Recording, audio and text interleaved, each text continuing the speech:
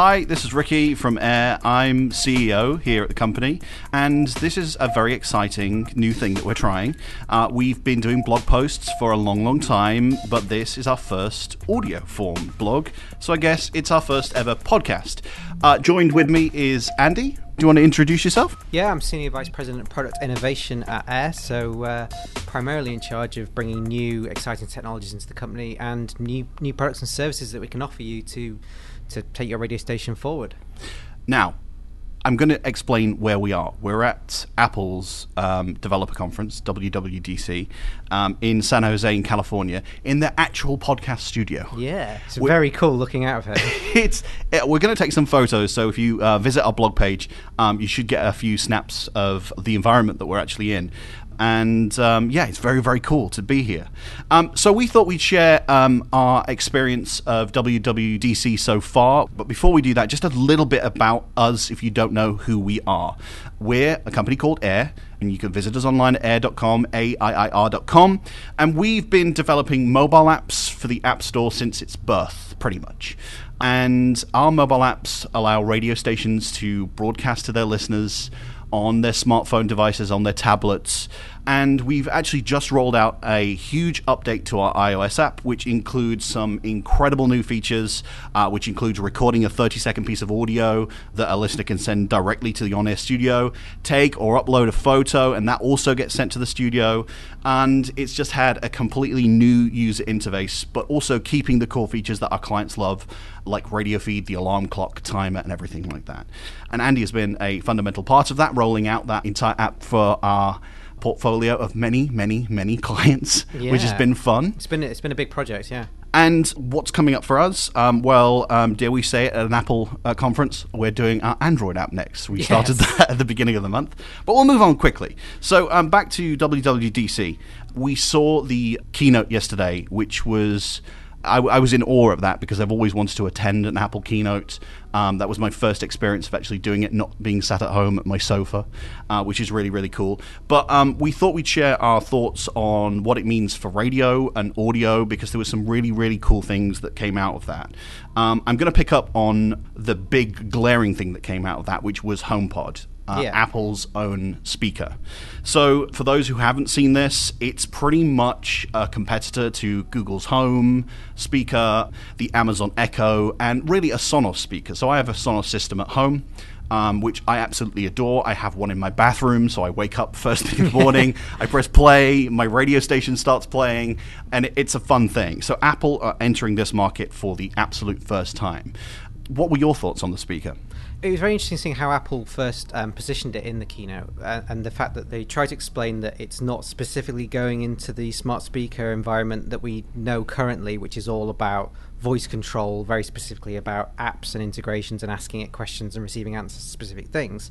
But it's also not going into purely just being a speaker that you connect up and it plays out. And their kind of positioning was it's somewhere between the two, in that they're using the clever onboard logic to make the listening experience fantastic. So it will measure the ambient surroundings. It works out how close it is to a wall so that it can change the way that the audio comes out of it, so that the listening experience is fantastic. It's supposed to be a kind of foolproof device that you put in one corner and it will give you the best possible audio experience, which you'd otherwise typically expect to be a very expensive piece of hardware that you have to have someone who knows exactly what they're doing come in and know how to set this thing up. And that was the kind of key thing. But they then went into explaining that it does have Siri in there, so that it can do some of these features that you're more commonly expecting the Amazon Echo to provide as well.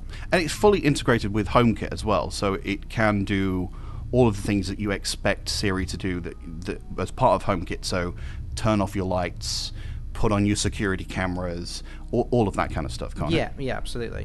I thought it was very interesting how Apple positioned that speaker as a whole, because they've called it HomePod, which kind of goes down the lines of you said to me yesterday with the EarPods and the iPod. And that's how they really set this up when they first launched this product, that this is Apple has revolutionized music, so this is their next logical step to put a speaker inside the house. And they kept using the line of rocking your house. Like, well, that's that kind of terminology, which I thought was very, very interesting.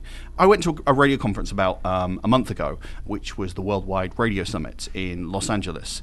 And the buzzword there that everybody was speaking about was, well, not the Amazon Echo, but Alexa, integration in the house. There was so much talk about it being the first thing that people do, and it's an opportunity for radio to get into. How do you see that affecting the radio industry and playing a part in that? The thing that was interesting was that throughout the mention of it, we saw one tiny reference to NPR during the keynote, but specifically it was very much about music. There was a certain element of it about podcasts, but there's very little talk about kind of linear listening, being able to listen to a live stream for a radio station. And the impression I got with the kind of limited information we've got, because we have to bear in mind this product's not out till the end of this year, that the way it's typically going to work with other apps and services is it'll work as a standard AirPlay device. So you'll stream another app to the device. It's going to be somewhat limited in what you can ask it to do entirely standalone. So that's going to be part of the challenge, I think, for radio. Where there's going to be easy wins for it is obviously going to be podcasting, and potentially if they do integrate some sort of third-party aggregator service, like we've seen on the Alexa, where we've got TuneIn integrated directly into the device. So that's kind of the details that's not come out yet. It's very specifically about how that's going to work. The other thing that's interesting is that there was no SDK announced for it, so we don't know if there's going to be the opportunity for third-party developers to write their own apps for the device. And that's kind of where Alexa's got that march, and I think that's where the interest's at the moment, is that it's a blank canvas. You can write that app and you can do something for it. And I think that's where the broadcasters are really excited about it, because they're finding new stuff to do with it. With the flash briefing, we've got this approach that you could put your hourly news bulletins onto it. So rather than having a national or international broadcaster give you world news, you can get news from around the corner because it's your local station that's providing that content. I think that's going to be really interesting to see where those opportunities lie with the HomePod. You actually did mention AirPlay, and that was one of the next things that Apple announced in the keynote, that they are releasing a new version of it, AirPlay 2, which for the first time ever gives multi-room control, not just from a Mac, but it does it from an iOS device. And this is all part of the iOS 11 rollout that's coming out in fall, autumn, later this year. What I found interesting about that is when Craig was going through the whole thing on stage, is he did mention that this element as such would have an SDK and would be open to third-party audio apps to play. Do you think that that is a good sign for radio, of that merging into what will be the HomePod to allow us to port our apps as such in a non-technical way to allow our apps to work in the home environment better? Yeah, absolutely. I mean, the thing that anyone will ever tell you if you stop them on the street and say, what's the kind of selling point of Apple's products and services, is that they've got this just works mentality, that you turn it on, there's an option presented to you there. Well, one of the things we saw when the AirPods came out was everyone saying how amazing it was that there was no pairing procedure to it. The phone just suddenly went, oh, you've got a pair of AirPods, you want to connect them. I have a feeling that part of the refinements they've made to the AirPlay protocol is not only this multi-room audio, but it's going to be improving on that. And if you've used an AirPlay speaker already, you know how simple it is. So for radio, the benefit of that is that if you're using an app on your phone to listen to the radio experience, it's typically very simple to say, I now want to stream this to my speaker, and you break people away from having to listen to the radio content on a relatively small speaker sat on the side. It's full room audio.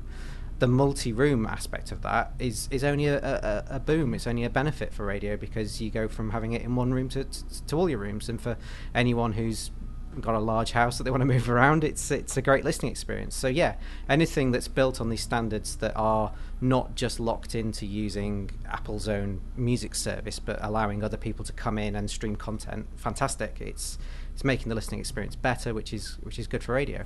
One thing that I love about AirPlay at the moment and excites me about audio is quite recently I watch video content, whether that be a breaking news story, and I could instantly just AirPlay that straight to my television screen, which me and my wife really, really enjoy.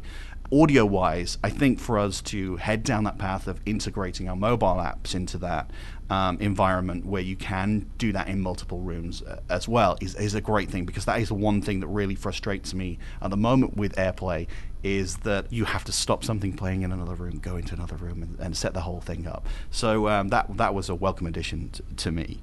The other thing I wanted to briefly talk about, and then I guess we should wrap up for our first podcast instead of babbling on forever, is Apple Music. Yep. For the first time ever, they've announced an SDK. What does that mean for us and music fans? Okay, so essentially what's been announced is that there's now going to be an API within iOS itself that lets you access more of the functionality that was previously kind of behind the wall of Apple Music. So it's actually relatively similar to what Spotify have offered for a long time through their SDK. So it will allow third-party apps to create playlists, find songs, play songs in their own app experience. It still relies on the user having an Apple Music subscription, so it's not just kind of a free access to all these songs. Where I think that'll be interesting for radio is it opens the doors to doing interesting listening experiences that kind of acknowledge the fact that radio is part of a wider listening experience. People can do more innovation around having apps where we've got linear traditional broadcast content living alongside a user's own personal music collection. Another thing that we've seen previously done, certainly with the way Spotify integrated, was being able to look into a user's music library to try and work out what music they listen to and recommend stations based on their existing listening preferences. So it's kind of going to help us do that better. Other things that might be interesting to do with it are things like, I like this song that I'm hearing on a broadcast stream, and it will add it into an Apple Music playlist. But essentially it's functionality we've seen elsewhere with other music providers, but now being able to do it with Apple Music, which potentially is a big win for the fact that Apple kind of tie that in very heavily with the iOS experience. Andy, what else are you looking forward to? Because we're only halfway through the week, really, at WWDC. What is the standout session that you're looking forward to this week? So the big thing for me is all the changes they've made to iPad, which is quite interesting both from a kind of listener point of view for content consumption, but Apple are really trying to hammer home this point that they see iPad as being the future of computing, and it replaces your laptop. And the drag and drop functionality, all the changes they made in iOS 11 that make it work more like a desktop, that's really great also for content creators, because we can see lots of things where audio apps that allow people to make podcasts and make their radio shows will be able to do much more clever things, being able to move audio from one app to the other. The demos specifically we saw in the keynote are around visual things and Photoshop and moving things around with like images and brushes and tools, but I can see that applying to filters and audio clips and beds and music and all that kind of thing. So finding out more about that and how that can be integrated, I think, is really exciting. To the point where we're so excited about iPads that we bought new iPads yesterday. But that dream is getting closer of having the studio in something that is A4 sized that sits in your bag. It's scary, but it's so close, it's untrue. Well, anything else you want to add to our first ever audio podcast? I don't think so. I'm enjoying the chance to be able to kind of think a bit more freely and not worry about spelling and punctuation. Well, thank you very much for listening. I hope you've enjoyed this. If you have, then send us a message.